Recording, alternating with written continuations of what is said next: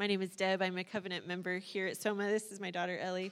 We're going to be reading this morning from John 1 and also from Isaiah 6. So if you'd like to turn to Isaiah 6 with us, that's page 330 in those blue Bibles on the seats next to you.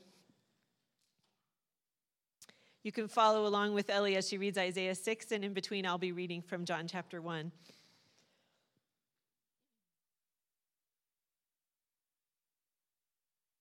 In the beginning was the Word, and the Word was with God, and the Word was God. He was in the beginning with God.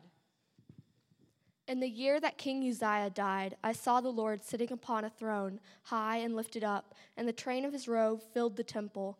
Above him stood the seraphim. Each had 6 wings. With 2 he covered his face, and with 2 he covered his feet, and with 2 he flew. All things were made through him, and without him was not anything made that was made. In him was life, and the life was the light of men. The light shines in the darkness, and the darkness has not overcome it. And one called to another and said, Holy, holy, holy is the Lord of hosts. The whole earth is full of his glory. And the foundations of the thresholds shook at the voice of him who called, and the house was filled with smoke. There was a man sent from God whose name was John. He came as a witness to bear witness about the light, that all might believe through him. He was not the light, but came to bear witness about the light. And I said, Woe is me, for I am lost, for I am a man of unclean lips, and I dwell in the midst of a people of unclean lips. For my eyes have seen the King, the Lord of hosts. The true light, which enlightens everyone, was coming into the world. He was in the world, and the world was made through him, yet the world did not know him. Then one of the seraphim flew to me, having in his hand a burning coal that he had taken with tongs from the altar. And he touched my mouth and said, Behold, this has touched your lips. Your guilt is taken away and your sin atoned for. He came to his own, and his own people did not receive him. But to all who did receive him, who believed in his name, he gave the right to become children of God, who were born not of blood, nor of the will of the flesh, nor of the will of man, but of God. And I heard the voice of the Lord saying, Whom shall I send, and who will go for us? Then I said, Here am I, send me. And the Word became flesh and dwelt among us. And we have seen his glory, glory as of the only Son from the Father, full of grace and truth. John bore witness about him, and he cried out, This was he of whom I said, He who comes after me ranks before me, because he was before me. And he said, Go and say to this people, Keep on hearing, but do not understand. Keep on seeing, but do not perceive. Make the heart of this people dull and their ears heavy, and blind their eyes, lest they see with their eyes and hear with their ears and understand with their hearts and turn and be healed. And from his fullness we have all received grace upon grace. For the law was given through Moses, and grace and truth came through Jesus Christ. Then I said, How long, O Lord? And he said, Until cities lie waste without inhabitant, and houses without people, and the land is a desolate waste. And the Lord removes people far away, and the forsaken places are many in the midst of the land. And though 1/10 remain in it, it will be burned again like a terebinth or an oak, whose stump remains when it is fell. No one has ever seen God, the only God who is at the Father's side. He has made him known. The holy seed is its stump. Thank you. Good morning. My name is Nate. I'm one of the pastors here at Soma, and I am really excited because it is now officially Christmas season. There's light in the darkness. There's joy coming. There's lights and trees. How many people got a tree already? How many people put it up? Good, about half the room's on it. Good job. Nice. Well done. One of the things that's so beautiful about this Christmas season is that concept of it's gotten so dark. So dark. I don't know about you guys. I was just done for like 3 weeks after the daylight savings time hit, right? And I'd get out of work and I'd leave the office and it would be just pitch black. I'd be like, what is this mess? It is so dark. And in the middle of that, we celebrate light coming into the world, right? And we hang lights and we do these things to remind ourselves that even in the absolute darkest moments, there is light. And this morning is going to mark the first of four messages that we're going to be doing as a church about both the Advent season, right? This season where we celebrate the coming of Jesus, Christmas time, light entering the world. But also we are going to be looking at this concept of God's mission in the world. And we're going to be talking about global missions. And if you think you know what that means, hang with us, because I think it's going to be very different maybe than what you expect. And we are going to talk about both of these things at the same time. Both this idea of light entering the world, of shining in the darkness, and also God's love and plan for this entire planet. And so this morning, we're going to start in the book of Isaiah, but maybe not where you might think. Last year, we preached on the book of Isaiah for the whole time of Advent, right? And Isaiah is full of these great prophecies about the coming Messiah, and the virgin will be with child, and the Prince of Peace. And every year, we quote these, we put them on banners, we put them on Christmas cards, we preach Christmas sermons about these great prophecies of Isaiah. But this morning, we're going to start in a different place. We're going to start in Isaiah 6, and we're going to talk about God's desire to make himself known. His purpose, his plan for this world to announce himself to all creation. Not just humanity, but to all creation. And the context in which we're going to be dealing in Isaiah chapter 6, the prophet Isaiah, he comes on the scene at a very interesting time in the history of God's people. He's writing about 250 years after King David lived.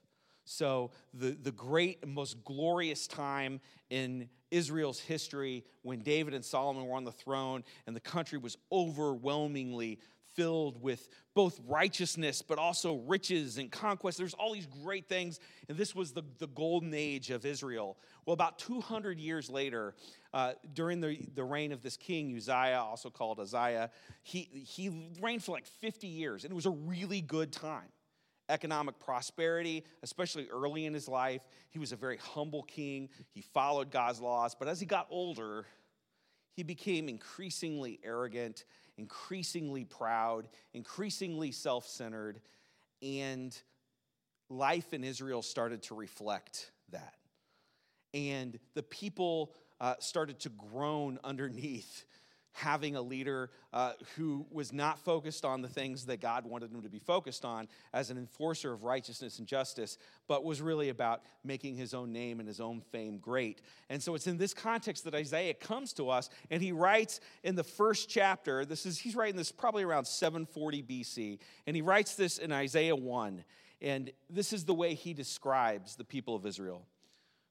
What to me, and he's quoting God here. God is speaking. He says, "What to me are the multitude of your sacrifices, says the Lord.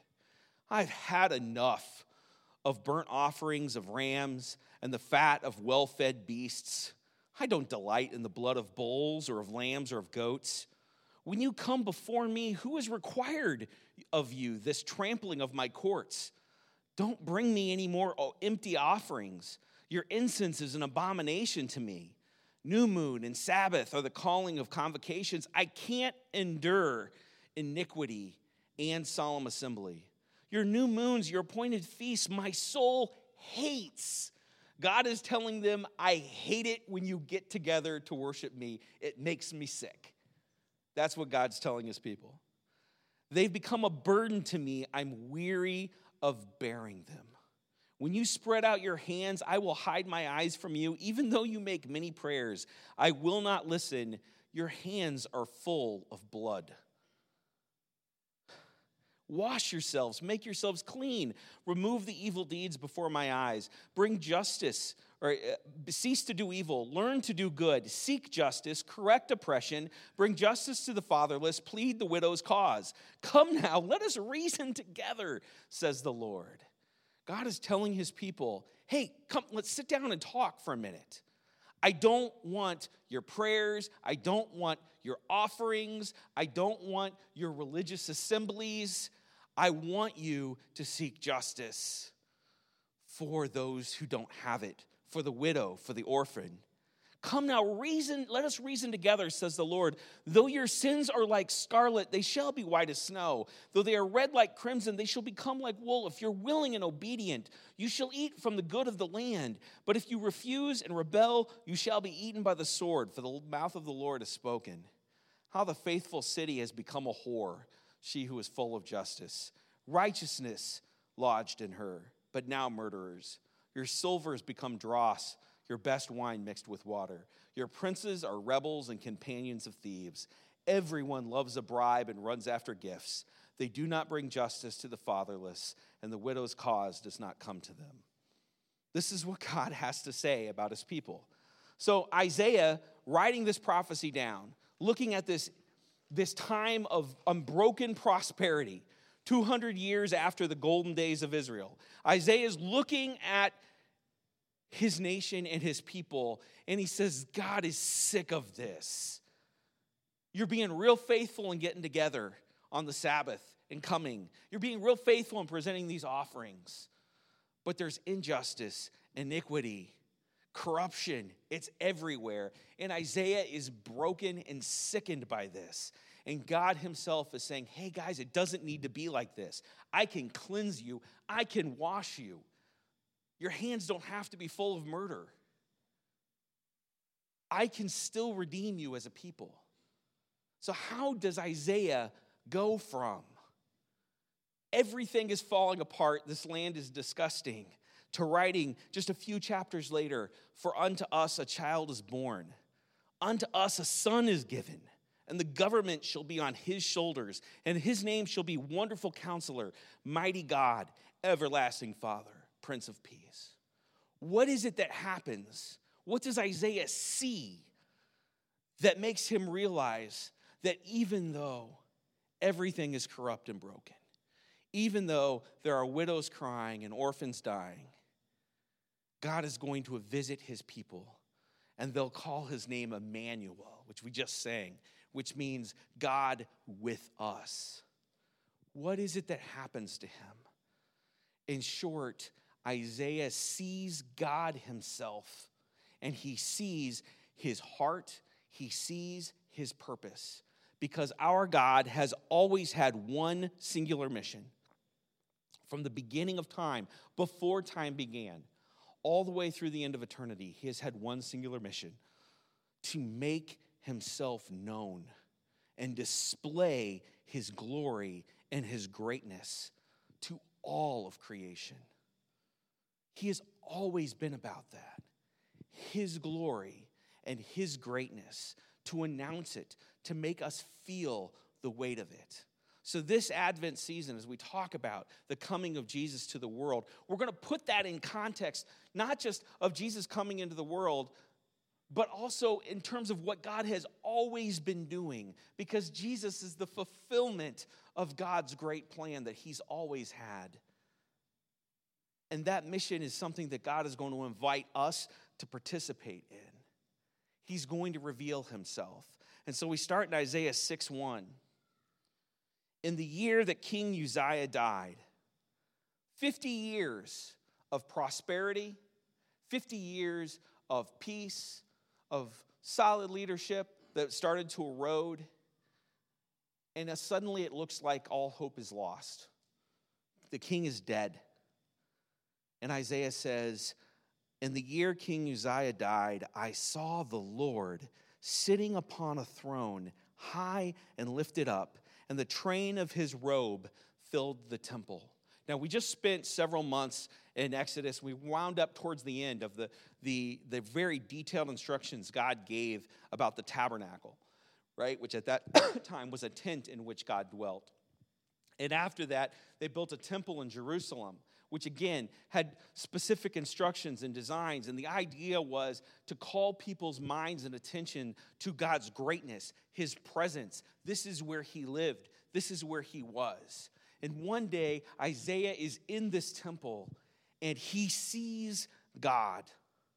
I don't know if this is a vision, if this is just the working of all the things together that were going on to make that an incredible place of worship. But Isaiah has this sense of God sitting high upon a throne, and his robe is filling the entire temple. God's mission is to reveal himself, and he starts with Isaiah. He shows himself to this one man. He says, here I am. This is what I'm like. And the image here, think about the train of a robe, right? You got to think about the most, kingly king you've ever seen in a movie, in a big flowing robe. The train of his robe, imagine a robe so long that it just billowed out throughout this entire room. That's what he's seeing. Overwhelmed with God sitting high on a throne, just the bigness and the weight of this. Keep that image in your mind if you can. We can't even think about what God looks like, right? Like we talked about this a few weeks ago in Exodus. Whenever anybody talks about God, the only thing they can really talk about is the floor, because they immediately drop and see the floor. And that's really what Isaiah is saying. He says, I see God high and lifted up, and the next thing all I can talk about is his robe that's filling the floor around me, right? He is so overwhelmed, and God is making himself known. And this is God's singular mission, to display this greatness and this glory. And it says in verse 2, and above him stood the seraphim. And seraphim is a word we don't have a good translation for it. There's no way to even describe what he's seeing. So there's this word seraphim, and then he basically says, this is what I saw. I don't really have a word for it. Each of these beings had 6 wings, 2 covering their face, 2 covering his feet, and with 2 he flew. God's mission is glorious. It is indescribable. When God reveals himself to us, when he revealed himself to Isaiah, there weren't even good words for it. He's like, yeah, I saw a seraphim. Like, I saw something that we can't even translate, and it looked like people flying around with 6 wings.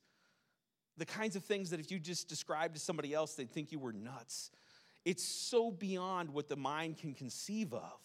And this is what Isaiah is seeing. He's on the floor. He can see above God. He can see these angels.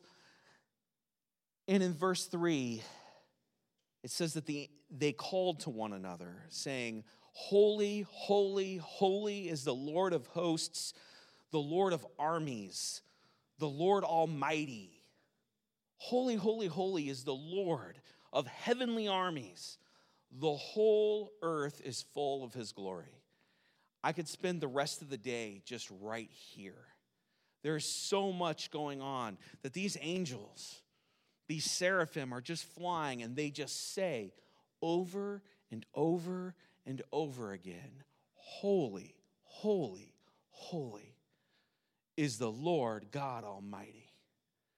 This idea of holy, this is a word that we use a lot. It's a very churchy kind of word. But what it speaks to is the separateness, the differentness, the otherness of God. God is completely outside of his creation. He is something else entirely. Whatever we are, whatever this is, God is set apart from it. Not just one time, but 3 times. And the ancients used to use this in language. They would repeat something over and over and over again for emphasis. And if you really wanted to be like, yeah, I really mean it, you'd say it twice. And they say it 3 times. Like, you can't understand how different God is than everything else. Even in the concept of this temple where Isaiah is, the angels are like, nah. God is holy. He is other. He is other. He is other. He is beyond indifferent. Let's try something for a minute. I need you guys to participate with me. We're going to try something. We're going to call out each side of the room. We're going to do this. I want to hear good. I want to hear it good and loud. This side of the room, we're just going to call out, holy, holy, holy. Then you guys say, is the Lord God Almighty. Let's just do this back and forth. Let's do it a few times. Let's practice.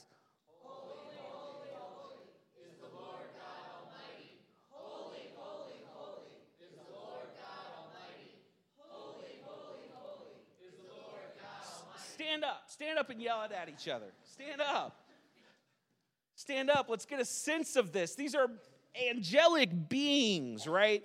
The scriptures say in other places their voices are like thunder. Let's hear it. Stand up. Give it out. Holy, holy, holy is the Lord God Almighty. Holy, holy, holy is the Lord God Almighty. Amen. God is holy. Go ahead, you don't have a seat. He's holy. That sense of overwhelmingness, we can't even replicate that here.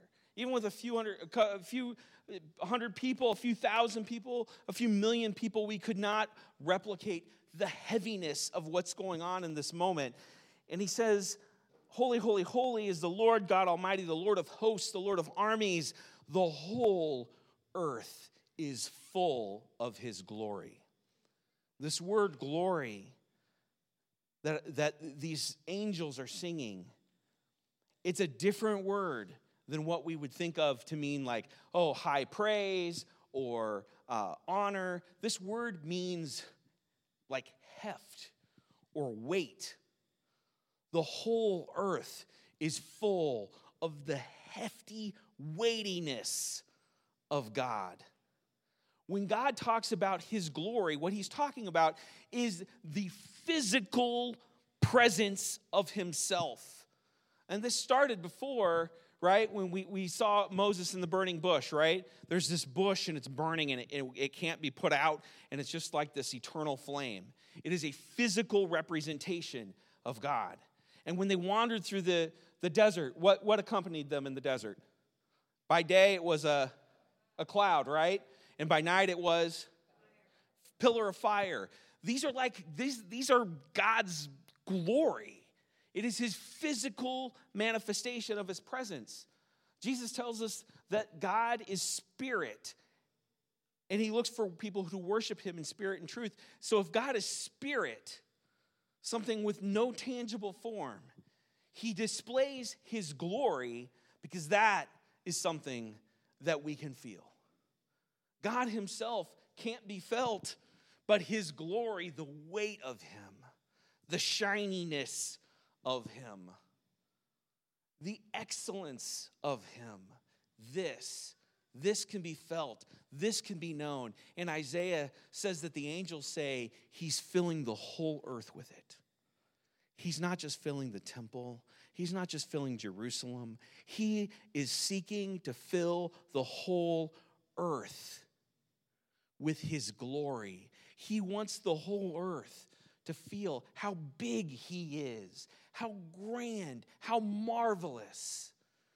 That is what is happening. They are saying God is holy, he is other, he is set apart, he is different, he ain't like us. But the whole earth will bear the weight of how magnificent and how wonderful he is. God has always had one mission: to make himself known, to display that glory to all of creation.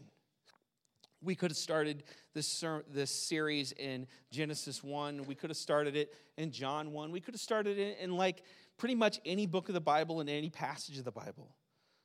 We're starting it in Isaiah 6 because the similarities are so obvious between what the people in the nation of Israel and Judah were going through and what we are going through.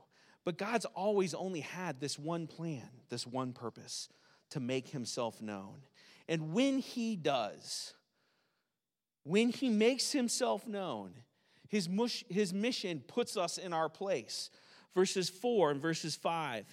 And the foundations of the thresholds shook at the voice of him who called. We didn't get that loud.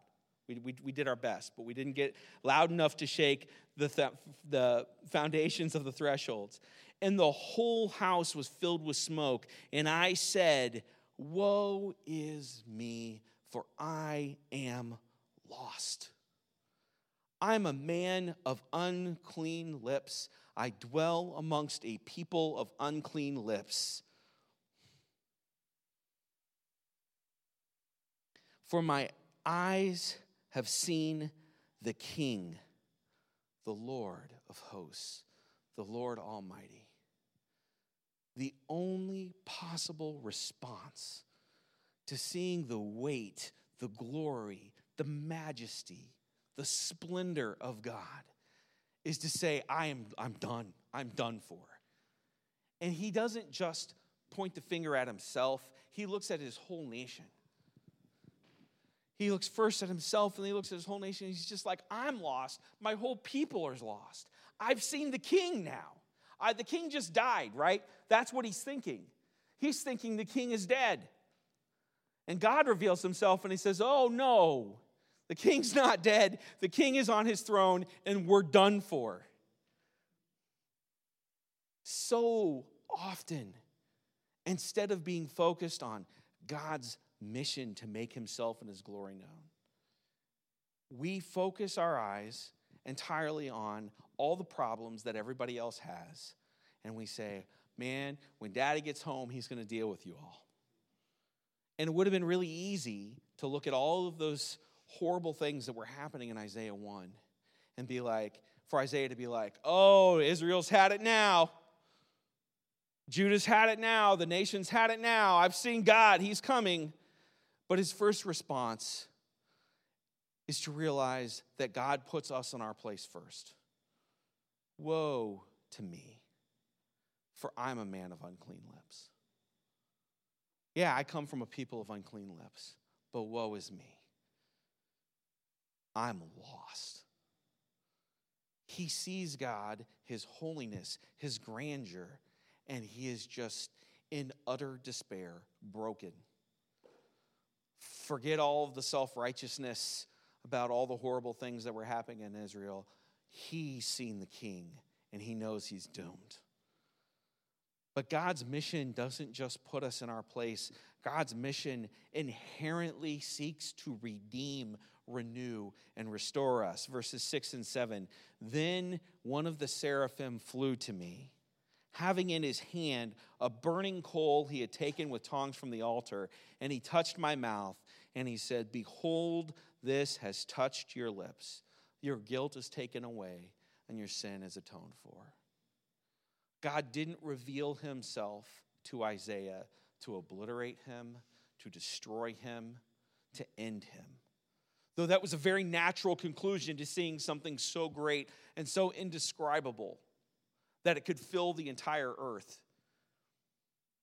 God was seeking to redeem, to atone for, to restore Isaiah and ultimately all of his people. His mission is redemptive. And so he takes fire and he touches it to Isaiah's lips and says, okay, I've burned it off. This is sort of horrifying. I don't think we should get over, we're going to come back to this concept here in a little bit. But you can imagine how terrifying this would be, right? Isaiah just got done saying, I am lost. And now this winged being with 6 wings is flying down, holding a burning coal. What do you think he thinks is going to happen? Right? He's bringing fire down. This is it. I'm doomed.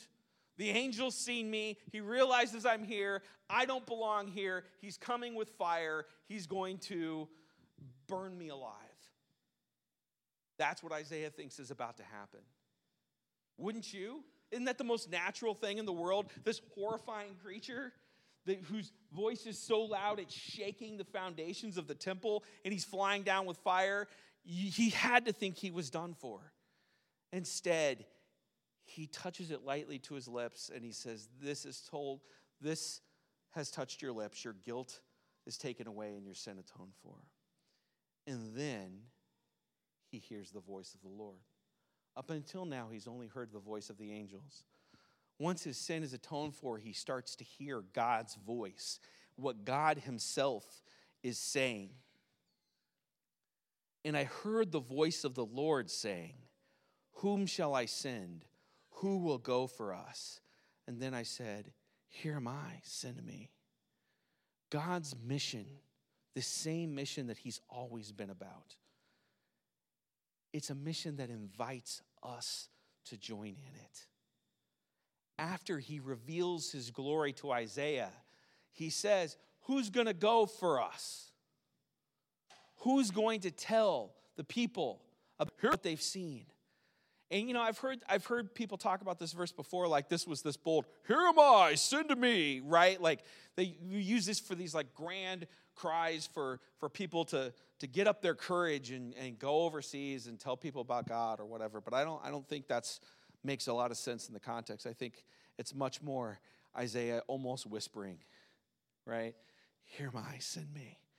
Barely daring to speak, but knowing he's so overcome by what he's just seen and at the mercy he's just received. Because this is mercy. He does deserve to be annihilated. He is a man of unclean lips.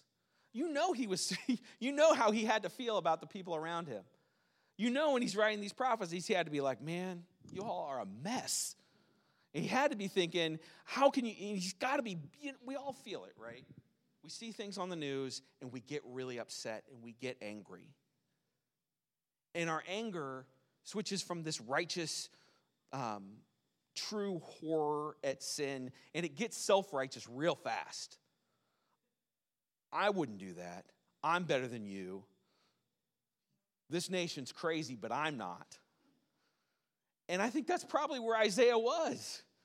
And instead, in this moment, he's now been redeemed, and very humbly and very smallly just says, here am I. I can't help but talk about these things that I've seen.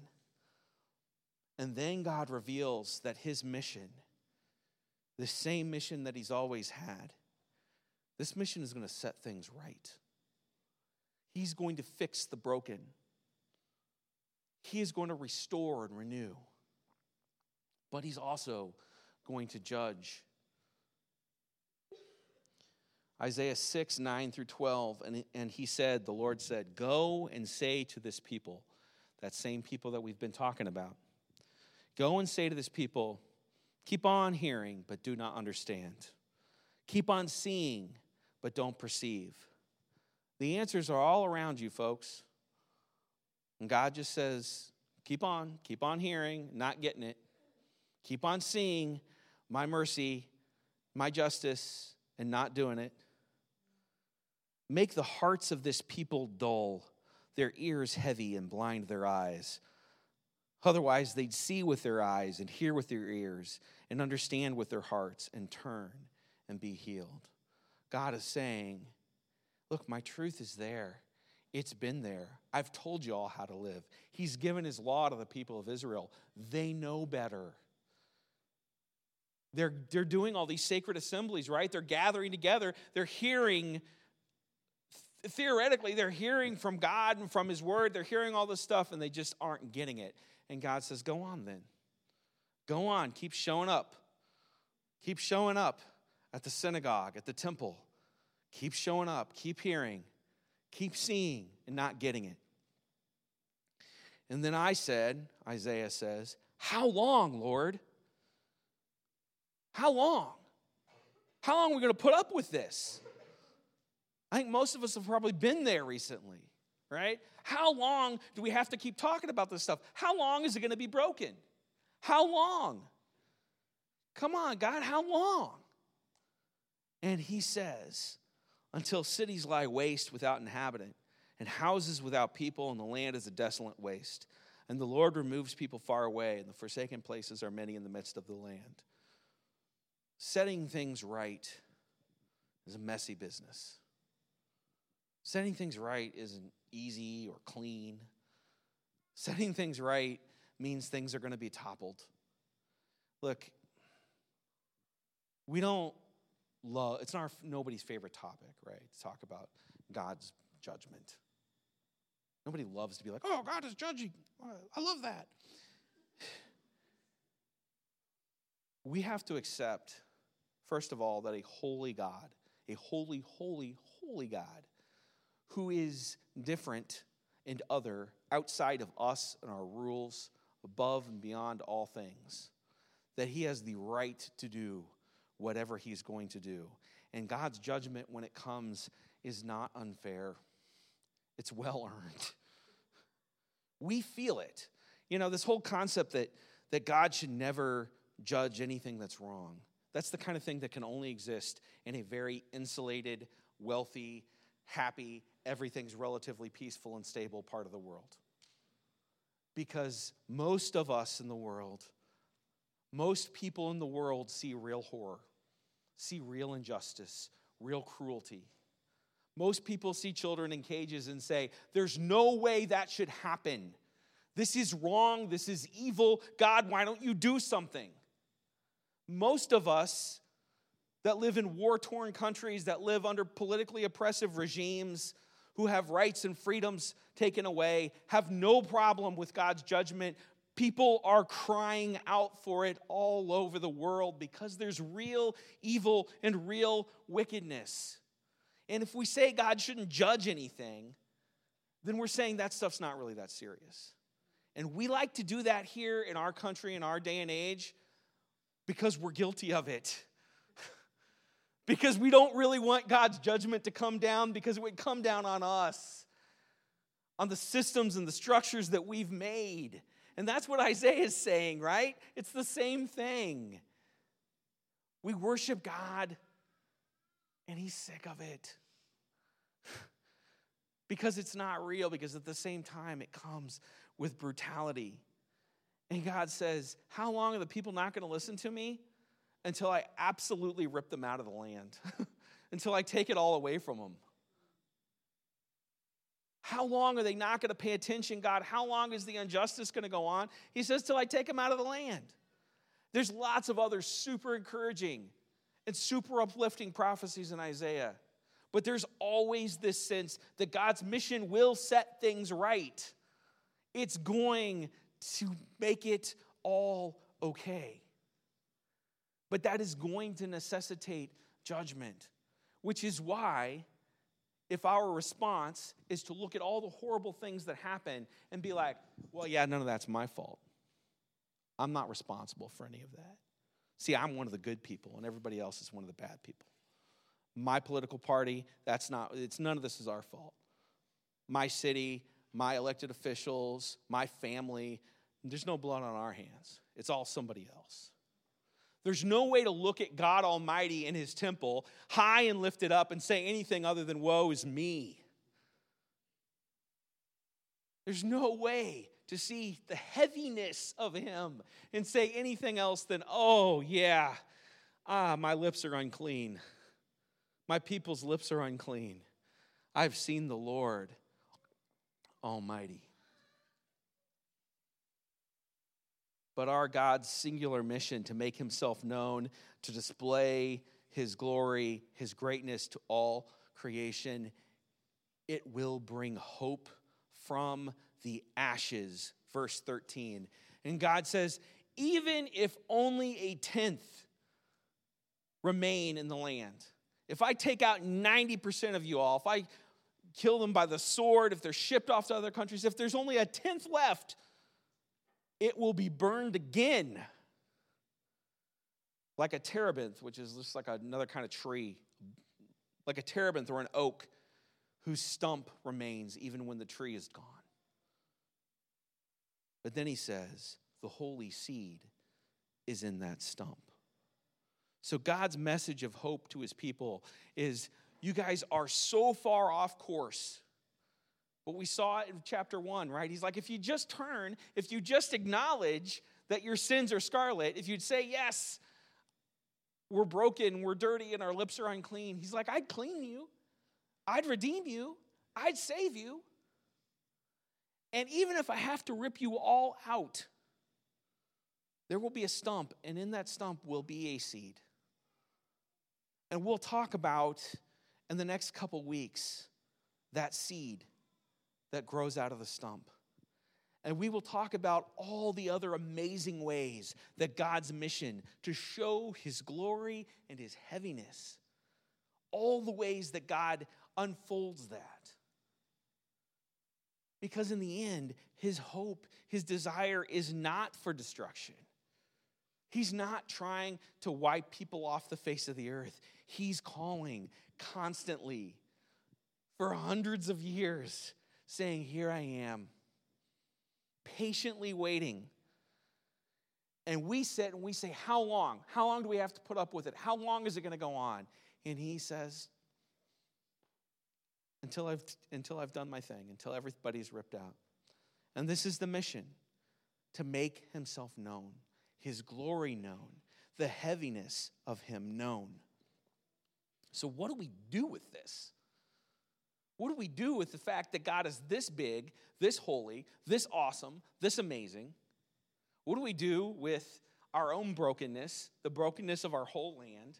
What do we do with the fact that what we deserve is to be burned up whole, and instead we receive atonement?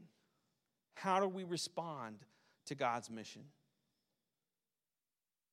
I think it's pretty straightforward, really. First, we respond in worship. We respond in worship. We acknowledge what we're looking at. A God who's big and holy and awesome and glorious, who's not like us, who doesn't have to follow our rules, who's not subject to our timetables and our limitations. We acknowledge that that's who he is, and we worship him. Second, we confess our sins. We confess our sins. We say, yeah, I'm guilty. I've done it. I'm responsible for the things that are happening around me. I'm responsible for hurting people. I'm responsible for causing pain to people. I'm responsible for injustice. I'm responsible for these things. It's on me. My lips are unclean. My people's lips are unclean. And if God doesn't save me, I'm lost. Because I've seen the Lord God Almighty. And then we accept his security. We accept that when the angel comes and when the lips are touched, we accept that when we receive that mercy, that it's legit. Isaiah didn't fall down on his knees after the angel touched his lips and be like, yeah, that's great and all, but I'm still really scared. Because God's still just as big. He's allowed me to come close, but he's still just as big. His weightiness is still just as heavy. We have to accept the security that his forgiveness, that his mercy is for real, that his mercy is just as real as his greatness and his grandeur, that it's part and parcel of the same thing, that when you see his greatness and his potential for judgment, that we also see his mercy. Are you beginning to see why we celebrate every Sunday the way we do? Why we open with a time of worship? Why we go to a time of confession? Why we celebrate assurance? This is the only natural response to God and his mission. Worship and confession and embracing assurance. And then we respond to his call to go. That's why we do the offering time afterwards, right? Because it's just a physical reminder, not like, oh, give money and then God's happy. He already said in chapter 1 of Isaiah that it doesn't go very far. He's not really interested in your offerings. He doesn't need them. That's great. He's good. We do that each week just as a physical reminder that we have to take action. There has to be something that comes out of this. That we say, here am I, send me. Not in this grandiose way of atoning for our guilt. Not because we have some great imperial ambition to make the whole world like us. But out of sincere awe and a privilege. God doesn't need us. Jesus said he could make the rocks cry out if he wanted to. He doesn't need you to fulfill this great mission that he's had, that he's been about from the beginning of time. There's nothing that depends on you. He gives us the privilege of responding to his greatness and his goodness by saying, here am I, send me. So how do we respond? We respond with worship, with confession, by embracing assurance, and by going when he calls us to go. This is going to be our context for celebrating Christmas this year. That God's glory is going to come into the world in the person of Jesus. That we are going to bear that glory to the world as the church.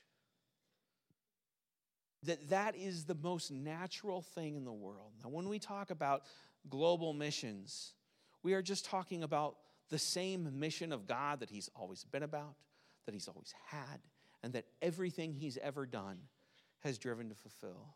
And we're going to talk about our privilege of participating in it, the advantage that we have for having seen God, and that we didn't have to have a flaming coal touch our lips we come to the part of our morning where we celebrate communion, where we recognize that instead of an angel flying down with a hot, burning coal, Jesus takes some bread and he says, "This is my body given for you."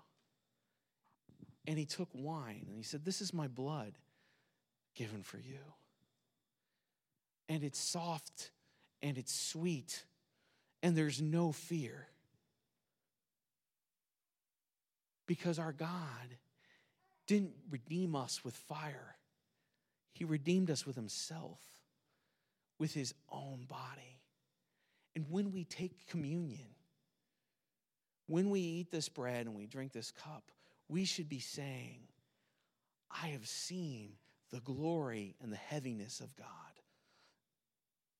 I have seen the Lord God Almighty, the Lord of hosts, the Lord of heavenly armies.